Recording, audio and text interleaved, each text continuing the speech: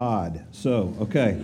Let's turn to God's word. It's in your bulletin and on the screen. I'll read the odd. You read the even. God is indeed good to Israel, to the pure in heart. As for me, my feet almost slipped. My steps nearly went astray.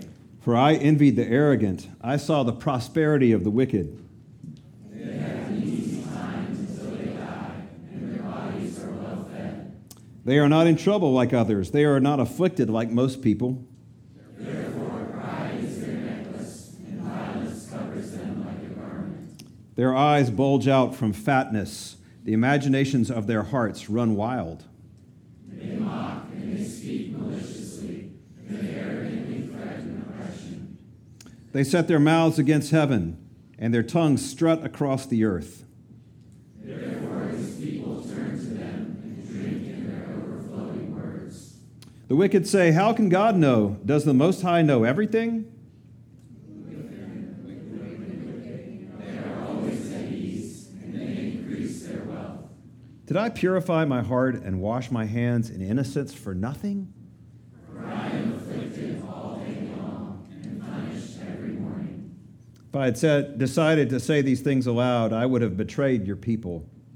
When I tried to understand all this, it seemed hopeless. Until I entered God's sanctuary, then I understood their destiny. Indeed, you put them in slippery places. You make them fall into ruin. How suddenly they become a desolation. They come to an end, swept away by terrors.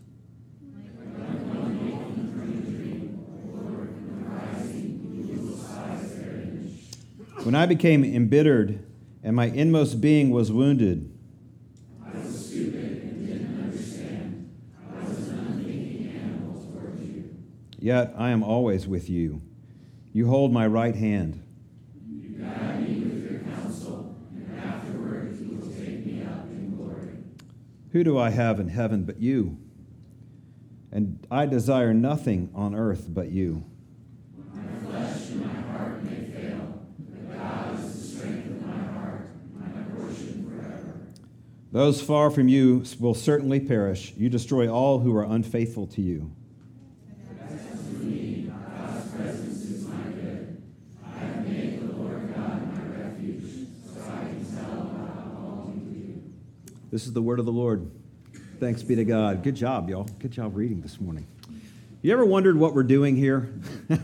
You know, if you were driving by this building with a friend who's from, let's say, somewhere where they've never seen a church, they don't know what worship is. They had no clue what happens in this place, and they were curious, what would you liken this to? I mean, is it like a TED Talk? Or a concert, or a workshop? I mean, if you think about it, we do all kinds of things in this place that we do in other places. So there are places where you do hear somebody lecture. There are other places you go to where you sing out loud. There are other places that you go to have a snack. But nowhere do you do all that at the same time. And it's weird what we do here. It's weird what we do in worship together, and I want us to think about this morning. We're in a 6-week series on our new mission statement, which is posted right up here on the wall behind me. And as I said last week, mission statements, I'm not the biggest fan for them for churches because the church isn't like any other organization. This isn't Walmart. This isn't Chick-fil-A. We're not selling hot wings or Hondas. And yet, the language of mission came originally from Scripture, not from marketing strategies or business schools. This is Bible language. And so I think it's really helpful, often like in all areas of life, to know our why. Why are we doing what we're doing? So we as elders and a larger group of leadership wrote this mission statement and have passed it this winter. And it goes like this. CTK exists to develop disciples who delight in Jesus in worship, are discovering Jesus in community, are displaying Jesus' kingdom in our lives. And 5 Ds, develop disciples who delight, discover, display. And this morning, we're going to look at this, delighting in Jesus in worship. And what is that supposed to mean? What does that do? And Psalm 73 is really, really helpful for us.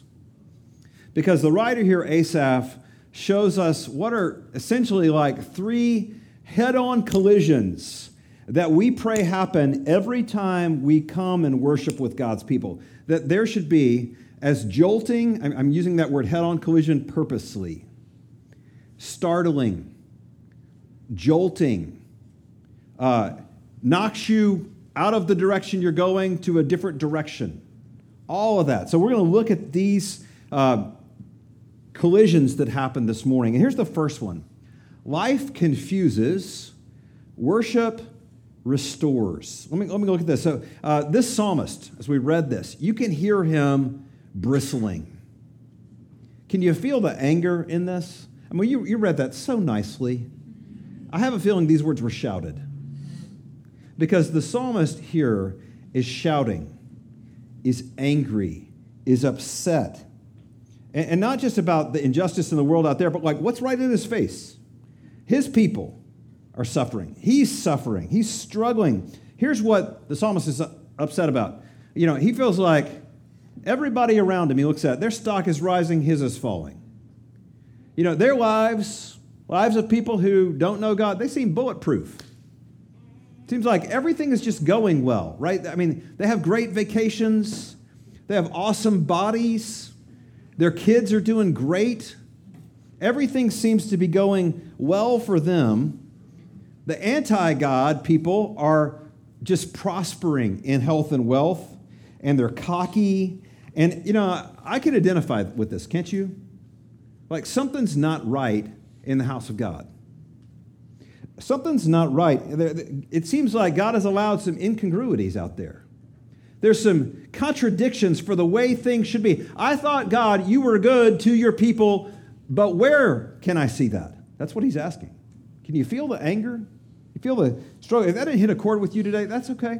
That's okay. You know, I'm glad to hear it. Maybe this psalm doesn't resonate because this man's professed theology is crashing on the rocks of what is around him, of everything that he sees. And it all seems to be falling apart. And maybe life for you this morning is puppies and kittens. Any puppies and kittens out there? Okay. Maybe a couple of you. You know, everything's just going great for you. But let me warn you, you know, if that's the case, I hope you can still feel some of the shock value of what's happening in this psalm. Now, some of that's related to who wrote it. Asaph, the writer of the psalm, it's not King David. We think of David writing most of the psalms in our Psalter. Asaph wrote this, but Asaph is like cream of the crop. So there's this one little tribe that gets set apart to be worship leaders, and of that, there's one little clan that gets set up to be the best of the best worship leaders, and Asaph is summa cum laude worship leader in Israel. This is a household name in Israel. This is a name everybody knows. I want you to think Christendom today, Christian subculture world. I mean, do y'all know the name Tim Keller? Anybody know the name Tim Keller? Okay, some of y'all know that. Some of y'all named Beth Moore. Anybody know Beth Moore? Okay, Chris Tomlin, right? Rick Warren. These are this kind of name in Israel. And this is the guy, Asaph, key worship leader in Israel. And this is what it said. As for me, Asaph here, as for me, my foot almost slipped. My thoughts were going crazy. My heart was strained. You know, I've been in a dark frame of mind. When you've tried to do right, and other people, even people who love the Lord, do wrong to you, when you've tried to do right and honor God and everything seems to be falling apart, right? And you want to ask God, why? This is where Asaph is. My feet almost slipped. It'd be like Tim Keller saying, you know, guys, you know all that stuff I've been preaching for years? I'm not sure I believe that anymore. Do you hear the shock of that? It'd be like Beth Moore showing up at a family funeral or Rick Warren and saying, all that stuff I've taught for years and years, I don't know, y'all. I think I'm kind of done with it. That's the level of shock value you're supposed to hear off this psalm. This is Asaph, for crying out loud. And here's the truth for us. Your tenure in church doesn't protect you from the incongruities of life. The incongruities of like, this is what I believe, but this is what I see.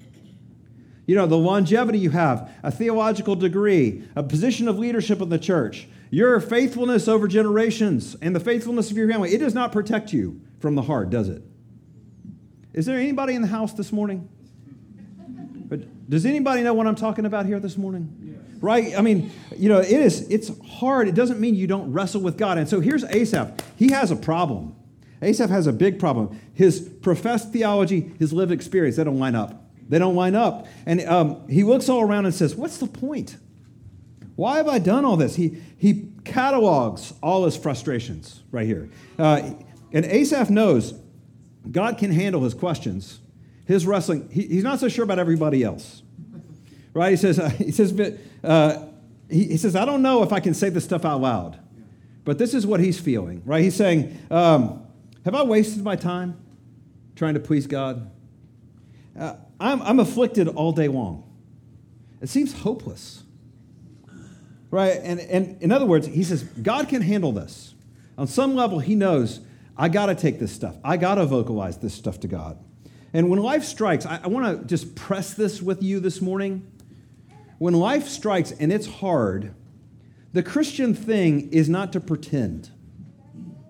Look at Asaph. He models for us this bone-deep honesty of this is hard, guys, and I don't know what to do. I mean, this psalm, does it make you wonder? This psalm could have been written was it written 2023 BC or AD?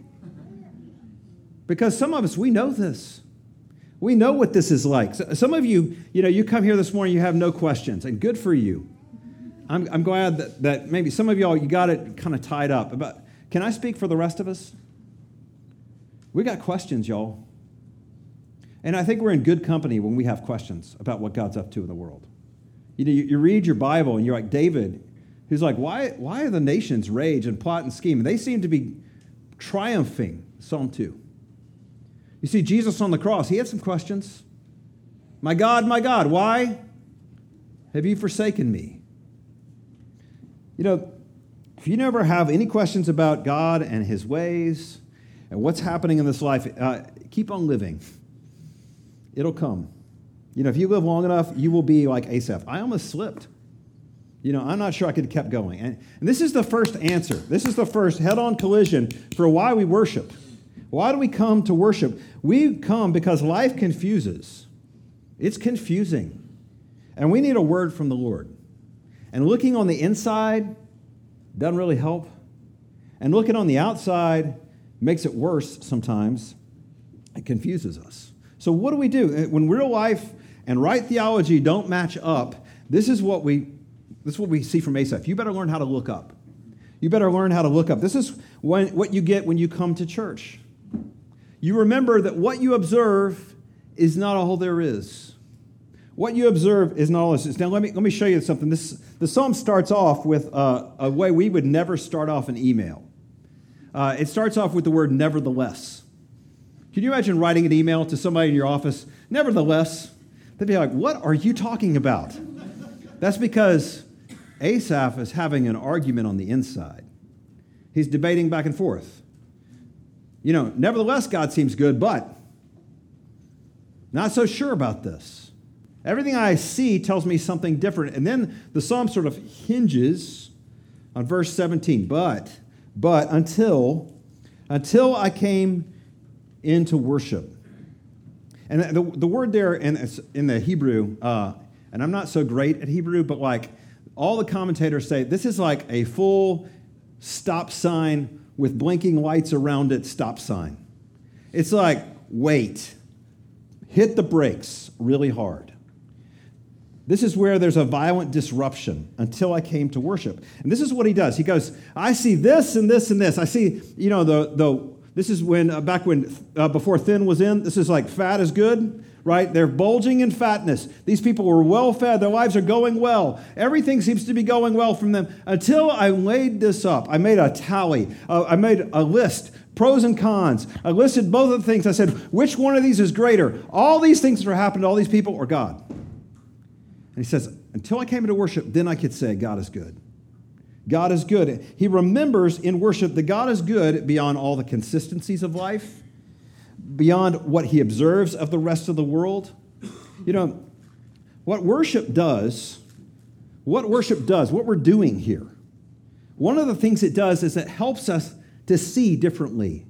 It helps us to assess, to calculate on something other than what we see around us. right? What we see around us, if you live by mere observation, you will never calculate the goodness of God. Am I right? You look around and you're like, this is it? This is the goodness of God? But what Asaph comes to say is that when he can't make sense of what he sees, worship reminds him of what he knows. It reminds him of what he knows deep within. And don't let what you observe make you let go of what you know to be true of who God is. You don't have all the information. Don't let the fact that you are not omniscient, you don't know how this is going to work out, you don't know what God's up to, you don't see where God's hand is at work in this world, don't let the fact that you don't see him lead you to the conclusion he's gone. He doesn't care. If life is not lived by observation, then how do we live life? Life is lived by revelation. What God says, because we have limited sight. We see what's right in front of us today. If I could take you back 10 years and say, on this day, can you remember what you were worried about on this Sunday morning? You can't remember. Most of us can't remember because we think about what's right in front of us, what we can see right in front of us. We look around, we see other people's outsides, and we compare them to how we feel on our insides. We look at their outsides and we say, everything's going well on the outside of their life. What they are experiencing is really different from what I feel, so God can't be good. You know, years ago, I'm old enough where we got our traffic reports from a helicopter for years, and we'd tune in to the radio, and you listen to the traffic report, which would tell you could hear the chopper in the background, right? You could hear them, and they're telling you what roads are clogged up, where the accidents are, what's the way around them. This was really important if you live in a big city. Nowadays, you got one of those smartphones that can tell you exactly how to get around. You know, it tells you Waze or Google Maps or Apple Maps. It'll tell you what's the best way to get from point A to point B. But the maps, the apps and the helicopter work the same way. You know, neither of them eliminate congestion. Neither of them cause there to be no more delays in your, or construction. Neither of them can magically make that stuff disappear, but they can tell you how to safely reroute to get to the right place in the best time. You know, this is what happens when we come to worship. We tune into the frequency. We pull out the app. We hear God saying, like, look, I'm not necessarily going to eliminate all the construction and all the congestion, but I will take you safely home. I will show you the way. There is a way to be with me that I will get you where you need to go. You know, all the data that he has up there, just like the helicopter, eyes in the sky, or the satellites that beam down the data from up above and show us what's going down on the ground. This is what we do when we come to worship. We come in and we remember, oh yeah, I don't have all the data. Because this is what we do. We say to God, hey God, the wicked are prospering. And God says on his traffic report, for now. For now. You know, we say, God, it doesn't make sense what you're doing. And we tune in the traffic report, and God says, I'm still working. All things for your good. We tune into the traffic report, we're saying, like, God, right now I feel abandoned. God's traffic report says, I will never leave you or forsake you. Right? In the sky perspective, that may not change what's hard in your afternoon today. Or what's hard, or your worries or insecurities, your doubts about God's goodness. Will he provide? How will he come through? But what they do remind us is that he is with you. He's downloading all the information up above and saying, I got it. I can take you there. I know the way. You know, this is why we come to church. You know, nobody's taking attendance. You know, we actually average up the numbers so we know how to plan. But nobody's writing down names of who comes every Sunday. I mean, yes, a few of you who are teenagers are dragged here. But for most of you, you come. Why do you come to worship? We come because we need a head-on collision in the good way. But between observation and revelation. Because everything we see out there is confusing. And worship restores us. This is what this is for. Head-on collision. Second, the world interprets. Worship re-stories. What do I mean by that? We come to worship because the world interprets. It has a story to tell us of what is real. Look at verses 21 through 22. This is the experience Asaph testified to. He says, I became like an unthinking animal before you. Did you notice that when you read that? How weird that language is? I became like an unthinking animal. Older translations say, I was a brute beast before you. I was a brute beast. Why does he compare himself to an animal? Because an animal lives according to instinct and only according to desires and to today, right now. In his blindness, he's become bitter on the inside. Literally, it says in the Hebrew, in his kidneys. In other words, he's feeling it in his body. He's feeling it deep down inside. He's realized he's been living for the next moment. He's lost his grip on, is there anything else to this? He's lost grip on there being a greater story of God or a greater place in the story.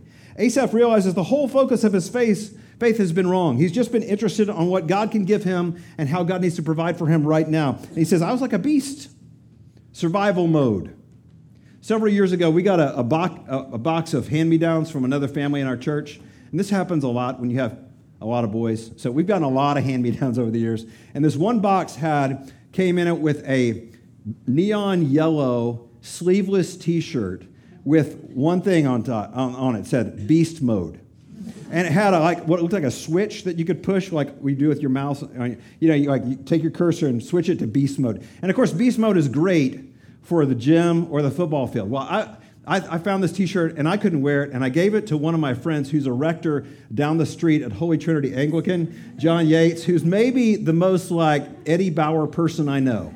Right, not beast mode. Nothing about this guy screams beast mode. I've been backpacking before with him, and he always looks like he had a shower, right? So I gave him this T-shirt, this cut-off T-shirt. I wish I could find a picture. I really looked for a picture. But anyway, I love beast mode. Beast mode is what we think of like, this is what we need for the field. This is what we need for the gym. Push it, slide the bar over and go, right? This is what you need. And yet, beast mode is not so good with how we live before God or how we live in this world, right? Animals don't think about the future. Your dog has no 401k. Your cat is not worried about retirement. Humans, we think about the future. Animals are not concerned for their appetites and instincts. They aren't thinking of higher things like beauty or loyalty, especially cats. Or goodness or truth or friendship or love. They're not thinking on those lines. They're living according to who gives me my next meal? That's who I love, right? And animals are not interested in you for you. They don't sit down with you and say, tell me about your week, right? Animals are interested in you for what you do for them. And Asaph is like, man, I've been in beast mode with God in a bad way. I've been living for what's right in front of me, my instincts. I'm interested in him for me, not him for him. I don't want to know God. I want God to provide what I need right now, and I don't understand why he won't. Beast mode. Asaph, like us, he's in beast mode until verse 23, he comes into worship. And again, this is another hinge in this. He says this, yet I'm always with you.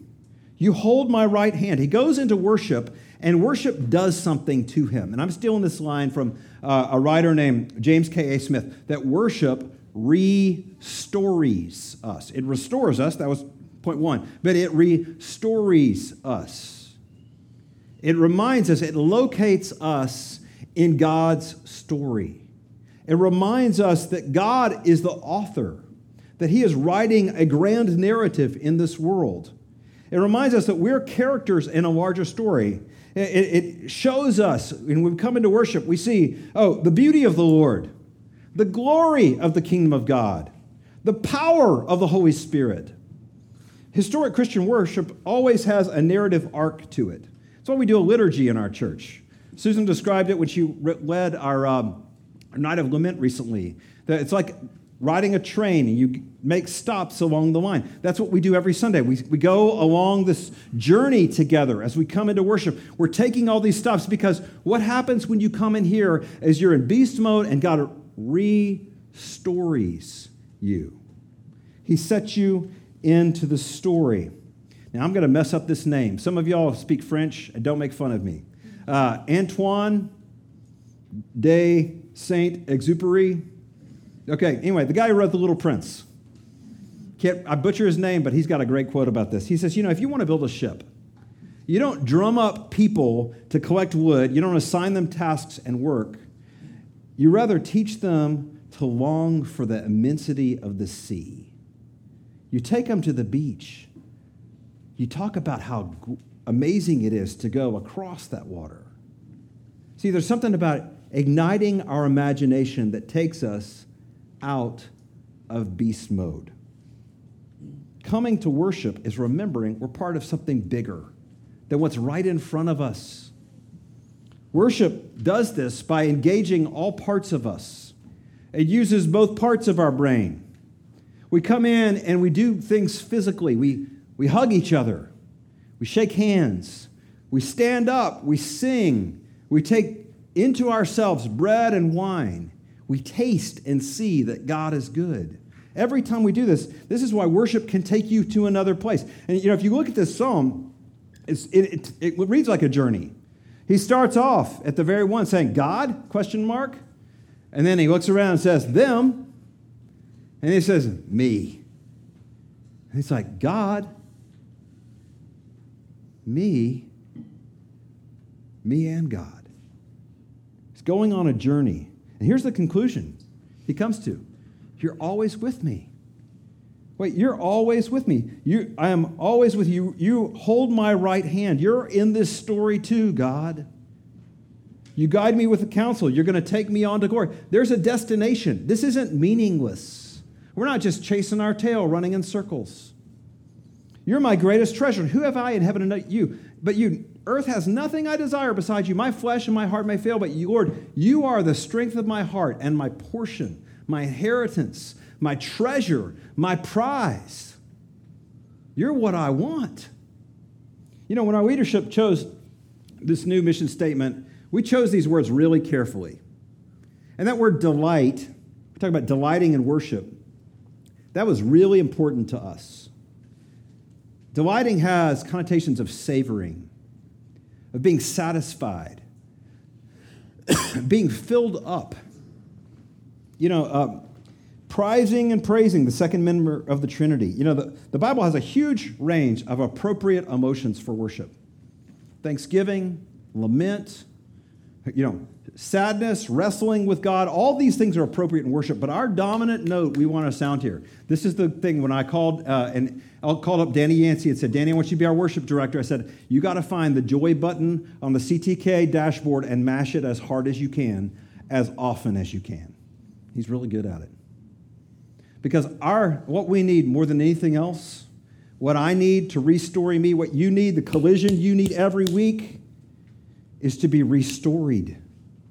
To remember, beast mode is not all there is. Finally, circumstances isolate. Worship reconnects. Remember how Asaph felt? He was like, I can't say this stuff in church. Now, maybe you feel that way. And it's kind of debatable as to whether that's actually true. Would it have really betrayed the children of God if he had said how he really felt around the people of God? I don't know, but that's how he felt. And that's how many of us feel. And this is why we feel so alone in our pain. We don't think anybody can understand. We don't think anybody can hold what we're going through. Does anybody feel this? This is why Asaph is isolated. I didn't have anyone I could talk to about this. The circumstances, his interpretation of the circumstances made him really, really alone. He felt like he couldn't or shouldn't be honest, and he kept it to himself. This is what happens to us. If we don't think anybody can understand, then we don't give them the chance to. Have you noticed that you do this? I've noticed that you do this.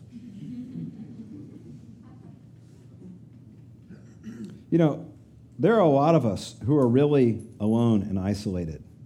And I understand. You're tired of being fixed by other Christians. You've had other Christians pull out the Jesus bow and plant it on your pain. There you go. But listen, I've spent years, and I'll tell you this personally, I've spent years running away from vulnerability. I don't like it. I don't like being sad. I don't like talking about it. But when something happens, when Asaph comes to worship, something happens, he reconnects. He reconnects with the Lord and with God's people. He says, as for me, God's presence is my good.